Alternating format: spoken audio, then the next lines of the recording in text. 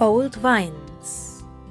Written by Sevdrak and read by Literarian. Chapter 37. Harvest, Part 2.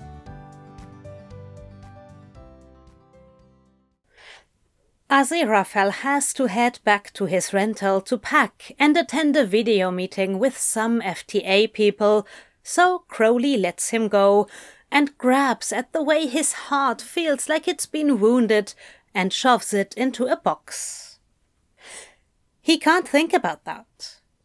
Things will be fine. He'll get through the harvest and Aziraphale will figure his shit out and they'll be fine.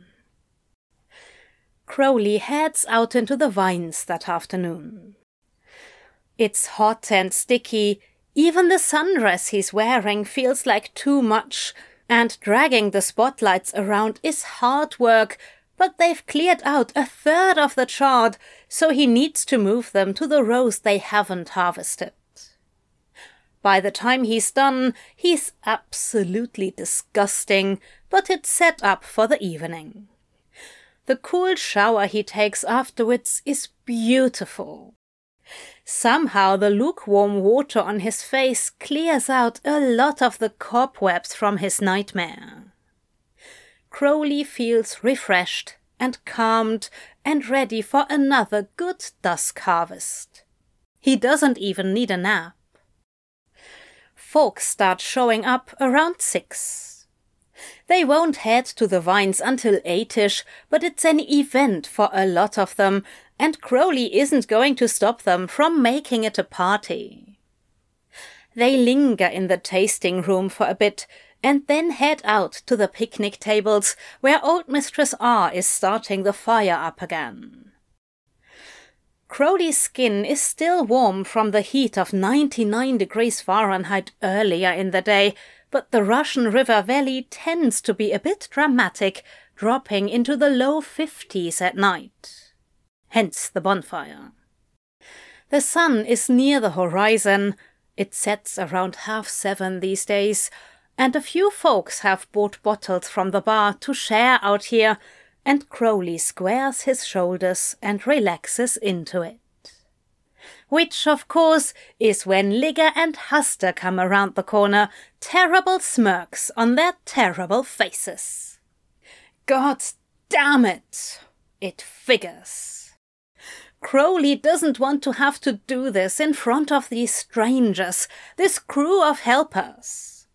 They haven't even done anything yet. With them, can he send them home, or is he going to have to sit through this shit again and again? Nice shoes, Crowley, Haster says. Barefoot at your own harvest, Ligger continues. That's a violation, innit? No shirt, no shoes, no service, Haster drawls with a derogatory look at Crowley's sundress. Crowley rolls his eyes and tries to keep his composure. We're busy at the moment. Come back later. Ligger throws a pointed look at the crew, who are trying very hard to not look like they're watching every single word. Yeah, you look busy. Real busy. Excuse me, says a haughty voice approaching from behind Crowley, and Crowley closes his eyes behind his sunglasses. Hello, Aziraphale continues, planting himself right at Crowley's side. I don't believe we've met. You may know me as AZ Fell. I'm here on behalf of FTA, the Food and Travel Adventures Network conglomerate. Surely you've heard of them. Haster and Ligger look at each other in a way that says they've absolutely heard of FTA. Right, Haster says slowly. And what are you doing here, then? That's not necessarily your business, says Aziraphale. God, Crowley has never heard him sound so snooty. It's like he's channeling that Gabriel, but in his own bastard way. But your business is, unfortunately. I take it you're here for an inspection? Says Ligger. Yeah, inspection. Looking to shut it down. The gall of it has Crowley fisting his hands at his sides. As if they can just come in here and... Aziraphale tilts his head, and the smile on his face isn't at all friendly. Sadly, the FTA Law Department prevents me from being involved in any sort of legal action, so I'll have to report this. I'll need to see your licenses.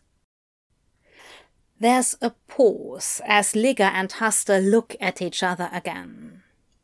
Crowley's frozen, halfway between horror and hysteria. What is Aziraphale doing?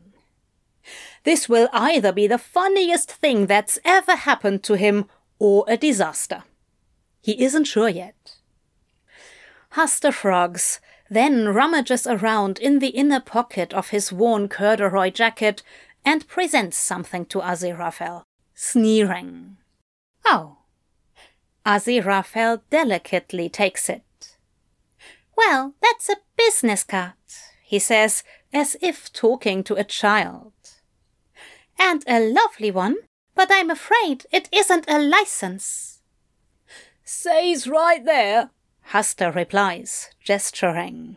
Albert Haster, winery inspector. Albert, Crowley thinks, coming down even farther on the side of hysteria. Yes, Aziraphale says slowly, and the condescension is dripping from his voice at this point. Unfortunately, anyone can make a business card. I need to see your actual inspector's license. I'll have to submit the number to FTA. Liability thing, he adds breezily, as if he isn't just bullshitting out of his glorious arse. You understand, I'm sure. Ligger doesn't look like he understands at all. He reaches into the back pocket of his dirty jeans and pulls out a wallet that's seen far better days. He rummages a bit, then plucks something out and hands it to Aziraphale. Ah, Aziraphale says, taking this one even more delicately. That's a driver's license, you see, not an inspector's license. You said license, Ligger retorts, sounding a bit embarrassed. He grabs the thing and shoves it back into his wallet. My dear fellows, Aziraphale folds his hands together and rests them on his stomach. I'm afraid you're going to have to return with your licenses and registration if you want to get on the property while I'm visiting. You see, the paperwork will be a complete nightmare. He rolls his eyes, and he's never sounded more Brit snob in his life, and Crowley thinks, that's it. I'm in love with a bastard angel. Oh, Haster says. He looks over at Ligger. Ligger shrugs. Unless you don't actually have licenses, Crowley says, suddenly back to the conversation. Which is another problem. This isn't over, Crowley, Haster snaps. We'll find something. No, you won't. Crowley squares his shoulders again and looks at them over the rim of his sunglasses. You've been told. Now fuck off. This is going right to the top. Ligger grumbles. Crowley shrugs. Go ahead. Just fuck off, yeah? For a moment, it seems like Haster's considering throwing a punch, but then Crowley feels someone approaching. Anathema's come to stand beside him, with Pepper, who actually looks like she's ready for a rumble. Adam's over on Aziraphale's other side. Well, Crowley didn't intend to form a gang today, but apparently that's what they're doing. You'll be hearing from us, Huster growls finally, and they turn and head back over to the parking lot. Crowley waits until they're out of hearing range and then says, somewhat weakly, "What the fuck, Angel? What the fuck?" Well, Aziraphale tucks his vest into place and straightens his bow tie. He looks incredibly pleased with himself. I figured it was about time I used the clout of fame to my own advantage. God, it's a good look on him. Crowley could ravish him right now. How much of that was true? He asks instead, 'cause this isn't the time or the place. Aziraphale smiles mysteriously. Some of it, actually, he replies. Not all. Does it matter? No, Crowley says happily. Jesus, he's a disaster. No, it doesn't. That was beautiful, Angel. Glad to help, my dear. The smile softens into something so affectionate, Crowley chokes on it. Hold up, Charlie interrupts, having approached them while Crowley was distracted. Are you actually Azfel? Oh! Aziraphale looks a little taken aback. Call me Aziraphale, please. Azfel, you're actually here! Martins joined the group. They all look a bit stunned. Huh. Crowley didn't realize the Wine and Book Club would know Aziraphale's blog. Then again, wine and reading, it probably makes sense that some of them would be aware of it.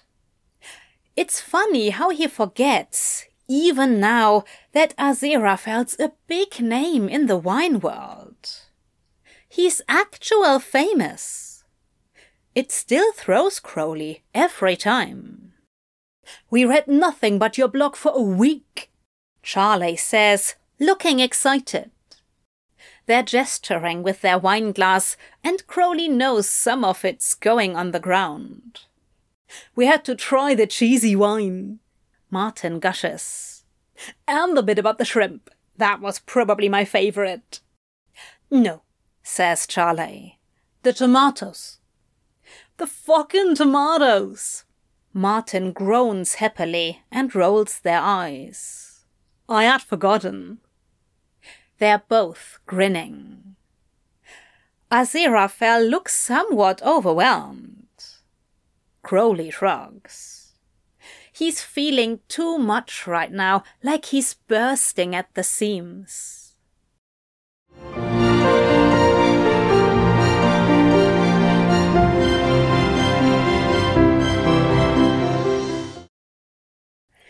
They break from dust harvest around midnight this time. It's going to be cool tomorrow, where cool is relative as compared to 95 degrees Fahrenheit, and Crowley wants to have dawn harvest as well. Not everyone will come. People in general need more than 5 hours of sleep, he's learned, but he'll have enough to empty out another few rows. The chart is just so good at the moment, he wants to capitalize on that. The crew will eventually split up into 2 teams, dawn and dusk. The year always starts like this, though, with most everyone coming to dusk harvest for the party as well as the grapes. Crowley doesn't mind it. He doesn't have the brains to care about it, not during harvest. Aziraphale kisses him before following Warlock to their car, and inferior Anthony hoots something as they walk by. Crowley's blushing, and he flips the crew off as he heads back to his house. Crowley is restless. The residual anxiety from Haste and Ligger's visit churns in his gut. He knows he's done the right thing, finally kicking them off the property, but there's history there, and it's an instinctive reaction at this point. The harvest stress is starting to tighten up his shoulders, the way it does every year. And he can't think about Aziraphale without thinking of the upcoming bit where Aziraphale's going to go home. This isn't his home. Crowley's being ridiculous. It's just that Aziraphale fits here, or at least Crowley thinks he does. He hasn't asked Aziraphale whether he feels the same way. But Aziraphale has slid into their lives, Warlock too, and that sharp, needy part of Crowley wants to just ask him to stay. But he can't, literally can't. Not just shouldn't. Can't. Aziraphale does not live here. He lives in Los Angeles. He's going through a major life change. He needs to go home. God, he's quivering.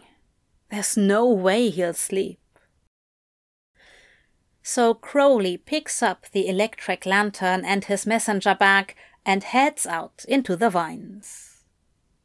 They're almost through the Chardonnay that makes honey and psalms. Song of Solomon will probably be next. He walks the rows, snipping bunches as he does, and putting them into plastic bags, scribbling with a Sharpie to label the row, place, and time. The air smells like harvest. There's a tang the nights get at the point where summer is tipping into fall, where the scent of leaves falling and decay and dried grass fill your nose. Or maybe that's just Crowley, but there's a feeling to it, the understanding that summer has fallen and autumn rules the air. He can smell the slight sweetness of the grapes, probably from the ones that have already burst. The ground is dry beneath his bare feet. The Pinots are likely to be next, based on previous years, so Crowley heads there next. He breathes in the scent of his vines and tries to breathe out the anxious mess sitting in his gut. Logically, he knows harvest will proceed as it has every year, and that his skills improve annually, but it's that tightrope sense where one bad thing could knock the rest of it down like very expensive dominoes. The Pinot grapes smell darker, deeper, and he starts with the 2 acres of Lilith that's likely to be the next target. Snip, bag, label, breathe. It's calming, in a way. On the other hand, it's nearly 2 a.m. and dawn harvest will start in 4 hours, and stress is exhausting. He knows if Aziraphale had stayed, he'd be in bed right now, sleeping. Probably well fucked and relaxed with it, too. But Aziraphale has a phone call in the morning, and Crowley can't spend the night there with a dawn harvest coming up, so it is what it is. Oh, sure, he'll be fine. He's planning on diving into the harvest as hard as he does every year, because the craziness of it will distract him from not having Aziraphale around anymore. By the time that's all over, Aziraphale should be settled into whatever new thing he's doing with his career, and then they can try making something work. It'll work, it'll work, it'll work. rattles around his stupid fucking skull, whispers in his bones. He keeps having to repeat it over and over, because otherwise he's going to spontaneously combust in the middle of the fucking Petite Sirah. Once he's done with Lilith, he moves back to the crush building. Each bunch of grapes must be pulled from the stem, manually crushed, then filtered. It's somewhat numbing work, and Crowley does this so many times he might actually take a brief nap while he's doing it. There are 8 jars of juice in front of him when he's done, plastic bags with labels next to them, ready for testing. Crowley stares at them for a while. This insomnia isn't uncommon. He barely sleeps during harvest anyway, surviving on naps snatched throughout the day and night. That restless energy is still quivering in his fingertips. There's no sleep on the schedule for him tonight. Sighing, he pulls his mobile out of his pocket, pulling up the spreadsheet he records the results in, and goes to test the sugars.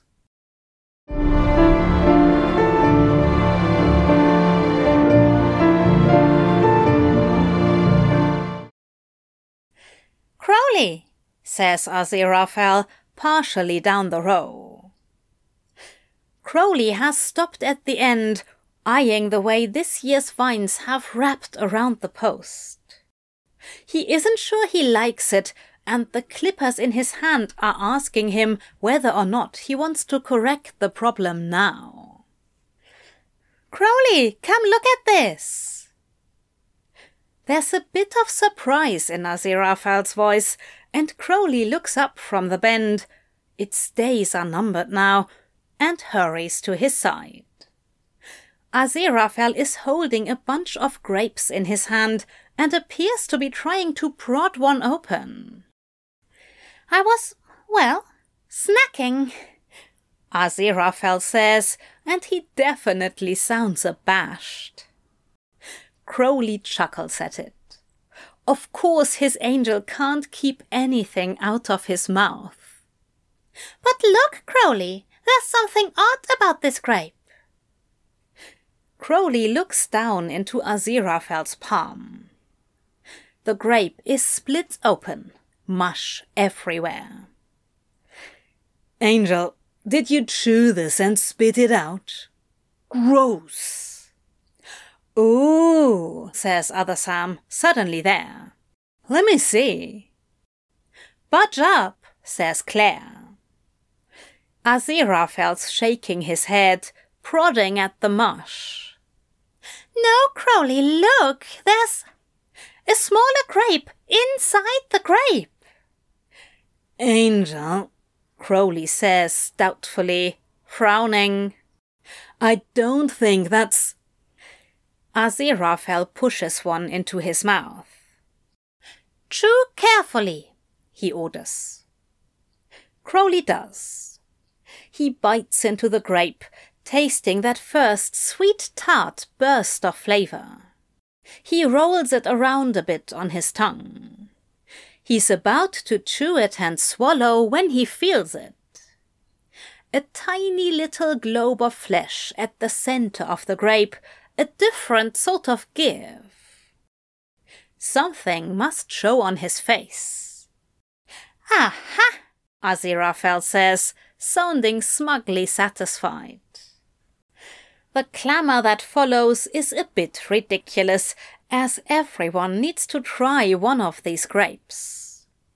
Crowley rolls his eyes. It's just a double germination, a lucky fruit that's set twice. He guesses it's interesting for people who haven't seen grapes growing in every single possible configuration and shape possible. "Your grapes are pregnant," Martin tells Aziraphale very seriously. "Then why are we eating the grape babies?" Worst Anthony looks down at the few they have in their palm, shrugs, and shoves them into their mouth. Shoo snorts. Great babies. Rabies. Gimme one, says Dickie Richard, approaching late. I want to eat a gravy. I hate this, Crowley announces, but no one's listening to him anymore.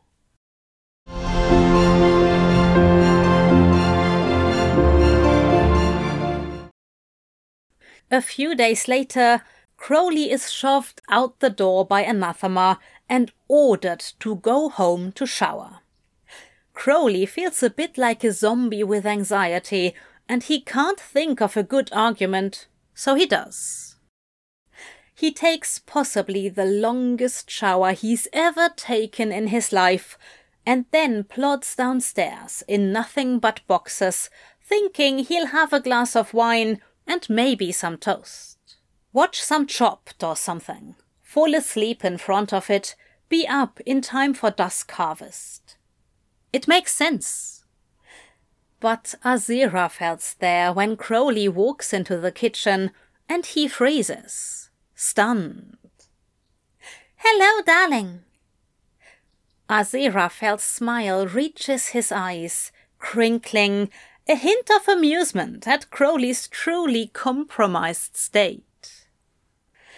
He's suddenly aware that he's only wearing boxers, and he flushes, which will probably ugly blotch his way down his completely naked chest. Angel? Anathema called me, Aziraphale says, unapologetic.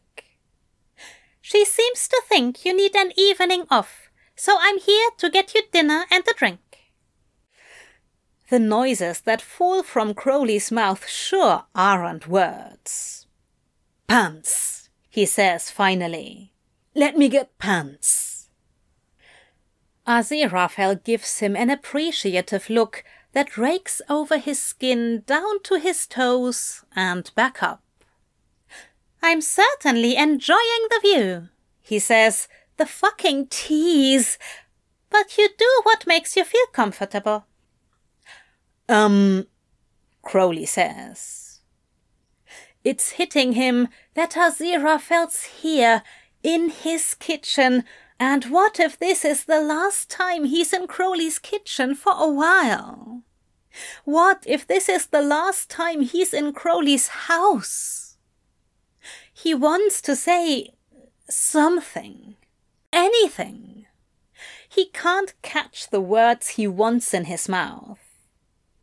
Yes, they have talked every day. Yes, they've been spending the time they can together, even with the harvest and Aziraphale's sudden urgent demand.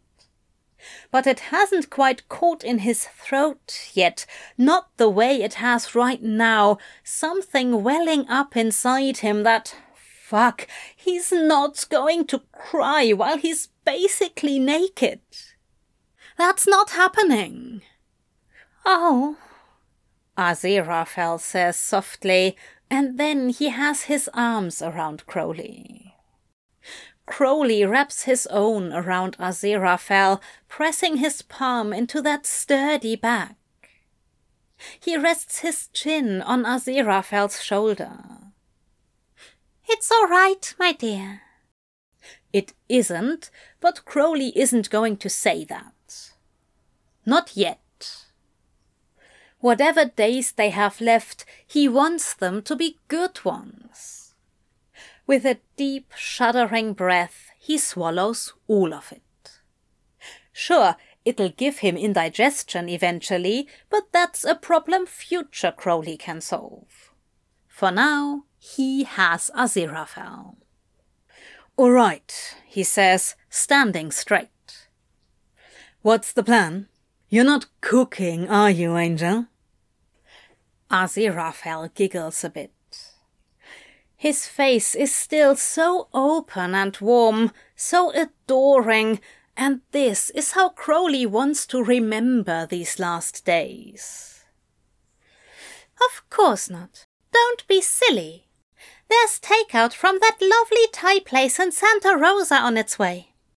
We're going to open a bottle of your Zinfandel and watch that ridiculous cooking show you like. Have dinner.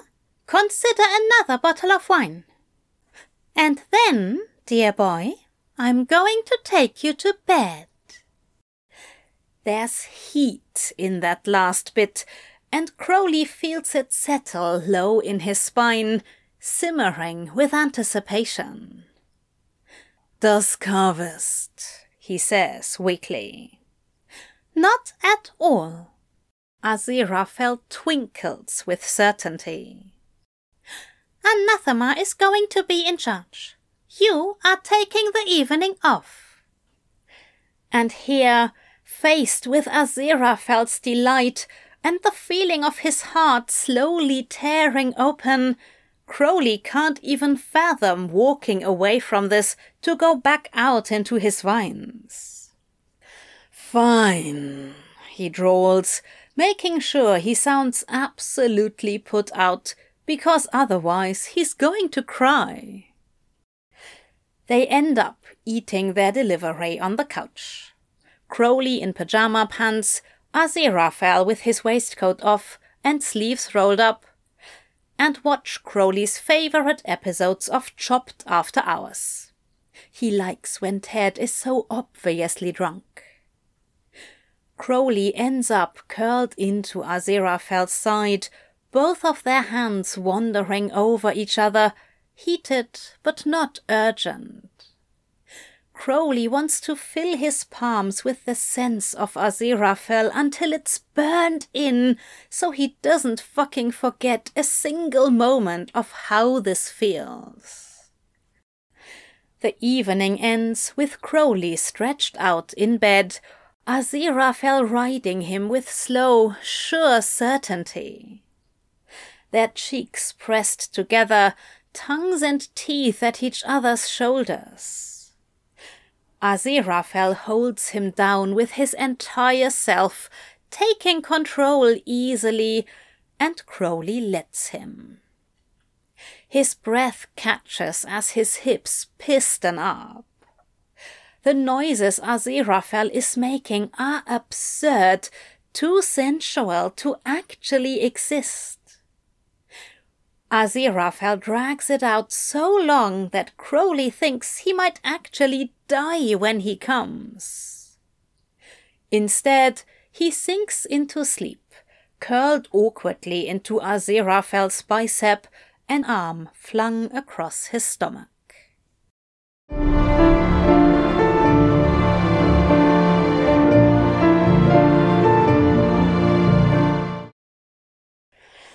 They finished the Honey chart and are on their way to the Song of Solomon chart for its first dusk harvest. Aziraphale and Warlock have come early, and Crowley happily assigns Warlock and the them to dragging out the spotlights. Anathema and Newt are inside at the tasting bar. They're going home early when Adam and Pepper finish helping to set up and head back inside. He has Martin, Worth Anthony and Shoes dragging out the bins, while Claire and the Sams are setting up on the picnic tables. Tracy is over with old Mistress R and Charlie. Shadwell's off with Dickie Richard, looking at the back door of the Crush building, and Francis and Max are coming down the path, carrying a few grocery bags that probably just contain Twizzlers and cheese popcorn. A few of them will trade off with Patrick and AJ and JJ and Shady Shen around 10 p.m. so that they can come back for dawn harvest. And Aziraphale's holding his hand, which makes him want to scream for a lot of reasons. Days. He's not thinking about it. Shit, Charlie's in the bin again. Bird Sam is throwing grapes at them, other Sam is taking pictures. Dickie Richard and Martin appear to be racing Claire and Shoes around the building somehow. Fuck, this is chaos, and Aziraphale is holding his hand. Like, in public. At this point, the crew knows what to do, so rather than delivering the real lecture, Crowley just yells at them all for 5 minutes about how terrible they are. He's fairly sure they don't listen to him anyway, but it's like yelling at the vines. It makes him feel better. Eventually, they pair off and claim their rows and actually get to work, the fucking ingrates. Frances brought actual sausages this time, but they still don't have any better way to cook them, and Crowley's not dragging his own grill out into the goddamn vines, so it'll still be skewers and sticks. Sigh. Song of Solomon requires slower destemming and slower crushing to make sure he can get every last drop of juice out, so he'll probably be up late processing the bins once everyone is gone. Or he'll have to get up early to do them while it's still cool out. Another late night is obviously just what he needs. Maybe Aziraphale will stay? No, Aziraphale has to pack. For all the fuck's sakes in heaven. Crowley wants a moment where time can just stop for a second. God, he wanted Aziraphale here for the harvest. To be a part of the harvest, to see the actual fruits of Crowley's labor, and yet now all he wants to do is tug Aziraphale into his bed until a half hour before they need to leave. It's too much. It's going to be too much. But again, future Crowley will have plenty of time to deal with that. Present Crowley needs to not break down. He needs to enjoy this moment and every single moment while he's here. So this time he thinks, fuck the crushing, I'll do that later. And he and Aziraphale take a bin and head down to the far end of a lane to start harvesting. Crowley hasn't snipped his own grapes in years, except for the 2 areas of old vines that he's so protective over. It's actually quite satisfying. He chatters back and forth with Aziraphale, points out the bits of grapes that should be thrown out, flirts a bit, pressing full grapes to Aziraphale's mouth, occasionally aiming at his hair when his back is turned. Aziraphale in turn makes good progress, talking to both Crowley and Madame Tracy, who's in the next row over. Crowley watches Aziraphale under the terrible artificial spotlight. He's wearing awful jeans and more awful shoes and a powder blue polo stretched pleasantly across his torso and belly. He should look awful, and he does, but fuck, he's stupid beautiful. He'll have this to remember too, through the haze of harvest when it really kicks in and they're doing multiple fields at once and he starts to feel like he's just constantly drowning. He'll have this memory. Aziraphale's hands on his grapes, his smile in the vines, his lips on Crowley's, out on his land. It puts Crowley in a good mood, so that when he calls off the harvest around 1, he sticks around.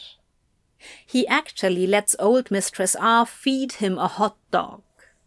Aziraphale eats 3.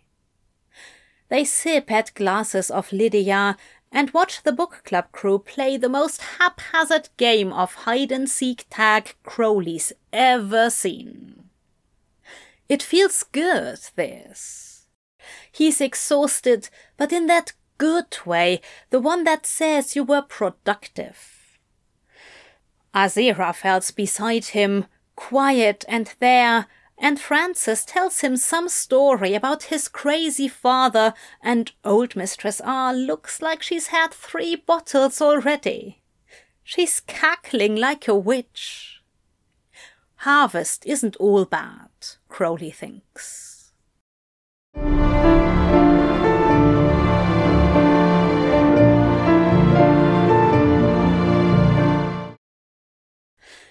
And then it hits him.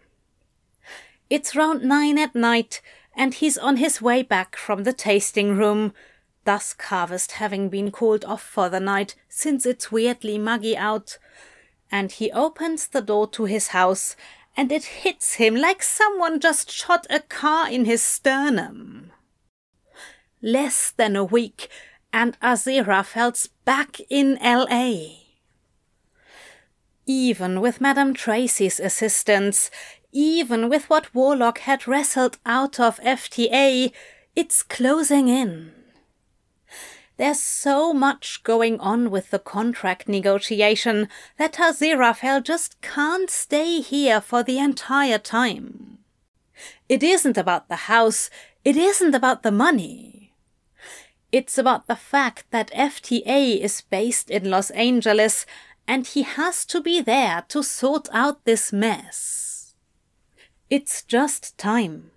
Nothing they can do, nothing left, except the better part of a week and the bits of time they can spend with each other.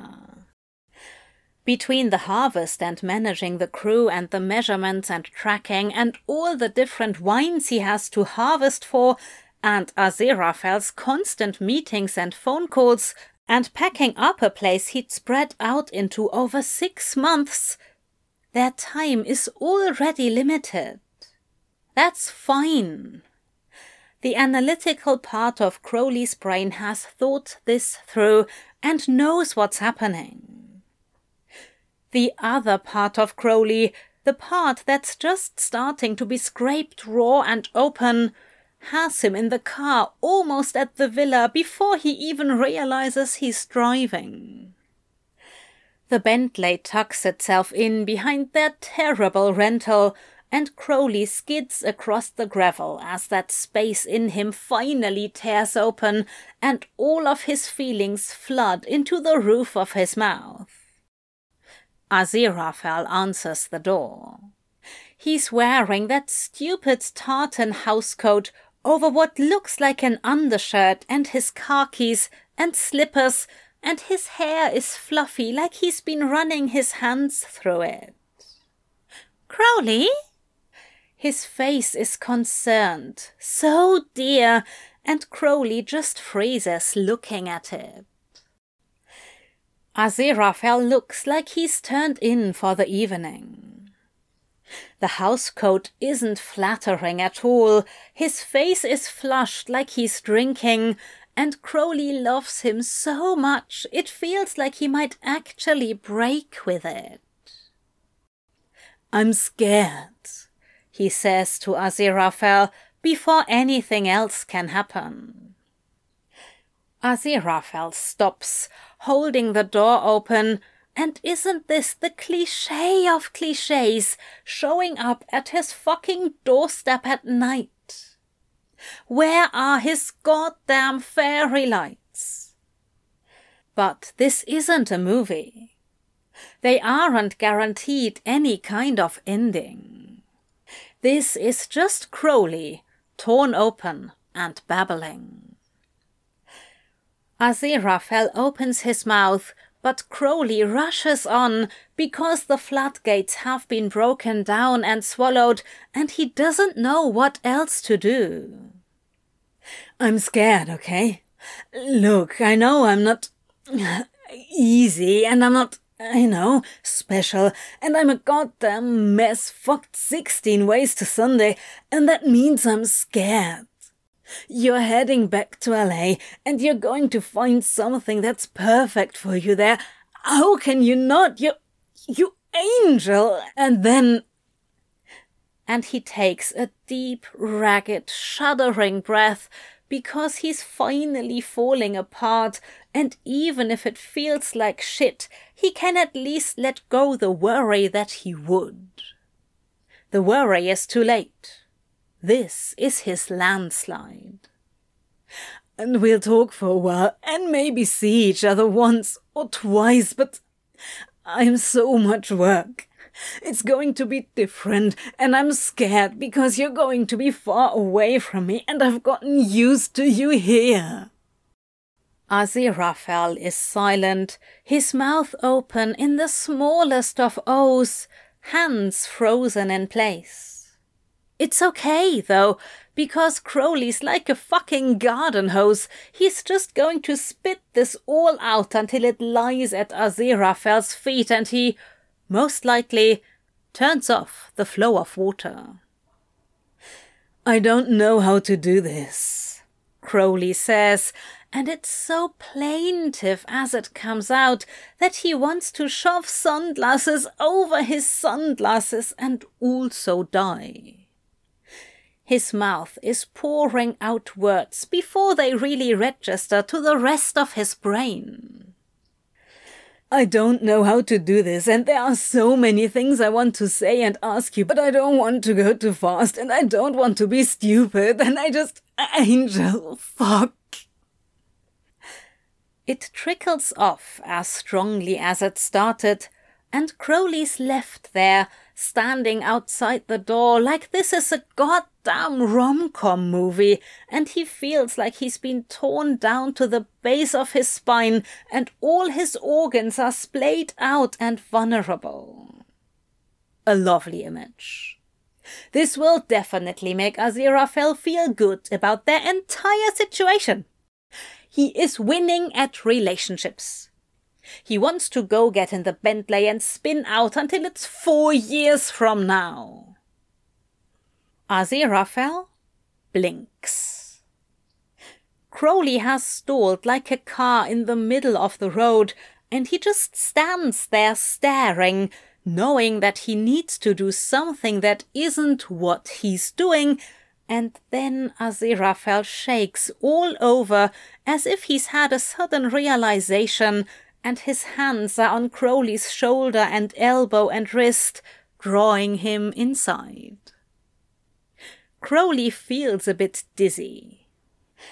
Impulse and emotion have flooded his senses to the point where he can barely remember how he got here, but the thing is, he trusts Aziraphale, and he's here to tell Aziraphale something, and all his bones are stacked and aligned to Aziraphale as north. The sharper, more urgent parts of him fold in, and he lets Aziraphale lead him into the bedroom suite, following until he's sat down on a couch he knows. Crowley, Aziraphale says. There are notes in his voice that are beyond the normal spectrum. Crowley hears love and regret and caution and sympathy. breathe. Come back to me. Crowley doesn't realize how spiky and uneasy he feels until he's sitting on Aziraphale's couch, breathing in air that has pressed against him, atoms that have brushed that skin. How will he relax once Aziraphale is gone? Will he know how to do so without this touchstone? Darling, Aziraphale starts. His voice is oddly hushed, as if it's choked in his throat, too thick to make real words. Crowley knows the feeling. I don't know how to do this either, my dear. Do you think I know something you don't? Do you think I have any idea what's going to happen? He reaches out for Crowley's hand, and his grip is tight. You aren't the only one who's scared, my dear. Crowley says, and then, It's not... This isn't helpful at all, so he takes a deep breath and tries to smash his noises into words. Angel, you've got so much else going on. You shouldn't be spending your time worrying about me. You've got your shit to sort out right now. he immediately regrets coming over. He immediately regrets so much. Crowley. It's just his name in Aziraphale's mouth, but it draws his attention, focusing him like a laser on Aziraphale's face. Crowley, darling, you're stressed and not sleeping right now, Aziraphale tells him gently. You're just starting your harvest. You're managing your crew and your vines and all of it on an incredibly demanding schedule. Please do not pretend you don't have a lot going on right now either. Crowley pulls his hands back, but it's just to pull off his sunglasses and rub his hands over his face. Fuck, he's such a disaster. This was so stupid. Yeah, I probably just need to sleep. Look, I'll get out of your hair. I'm sorry. You'll do no such thing, Aziraphale says, standing up. Come with me. How is Aziraphale so confident, maybe, or sure of things, at least at this moment?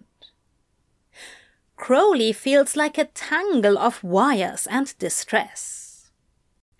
Aziraphale calmly leads him into the bedroom, takes a moment to rest his hands on Crowley's shoulders, and then starts unbuttoning his shirt. You need to rest, he says, like it's an order. I was just getting into bed myself. I've got a nice book I want to finish, so I don't have to steal it from Madame Tracy's library. You just tuck yourself in over here, and I'll watch over you. Crowley sags with it. Something releases, and he's just... The frenetic energy is gone, and it's just become exhaustion. Maybe it was that all along. It isn't like he really knows how to read his own brain. It's written in like Russian or hieroglyphics, space language. Earth to Crowley, what the hell is wrong with you? He strips down to his boxers and climbs into bed. Aziraphale is settling in against a pile of pillows, book in hand, bedside light on.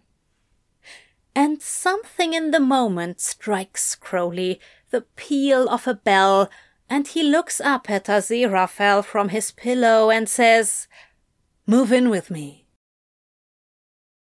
Aziraphale blinks, looks down. "Not now," Crowley says. "Not even soon. I wanted to say it. It's open. If you ever, want to." "Oh, Crowley," Aziraphale says, and he reaches down to clasp at Crowley's hand. "Thank you."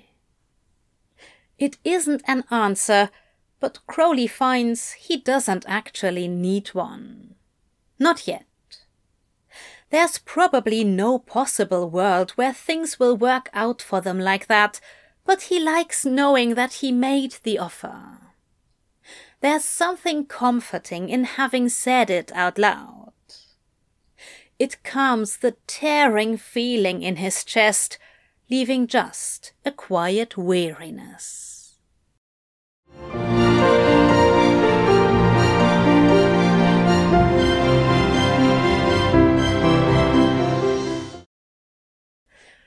Crowley isn't thinking about it. "Oi, Sam!" he yells. They both turn to look at him. "Bird Sam, you can pick off the bad ones. Don't throw the whole bunch away." Their goodbye had been short. Why drag it out? Poignant, that's the word that sticks in his head. And now Aziraphale's gone. Shoes, holy shit, stop overfilling the bins. The hoist can't... See? And now Anathema's got grapes down her blouse. Fucking Christ. The villa's empty. Crowley drove past it, just once, to get it to sink in. Worst Anthony, you are the worst Anthony. Can you please stop eating hot dogs and get back to picking? This is not a party. It is a party of sorts. It is every year, every night, every dusk harvest. Crowley's invitation cards nearly say so. His setup definitely does. The fire's going and the spotlights are bright over Adam and Eve Zinfandel, and the tenants are perfect at the moment, and Crowley wants to get the entire acre and a half harvested tonight. Everybody's on deck. Even the them are out in the rows with shears. Every single bin is in use. Martin! Claire, you missing bunches, stop blabbering your mouths and focus. We are not. Claire yells back, and it's true, but Crowley needs this. He spent spring and summer yelling at the vines. It's nice to have actual people to scream at for once. He's been trying to get Anathema to try it. She has a great shriek when she's really angry, but she said something about the moon in Virgo or whatever and went back to working the crusher. The villa's empty. There's no one in the bedroom. All hands are on deck because Aziraphale and Warlock are back in Los Angeles.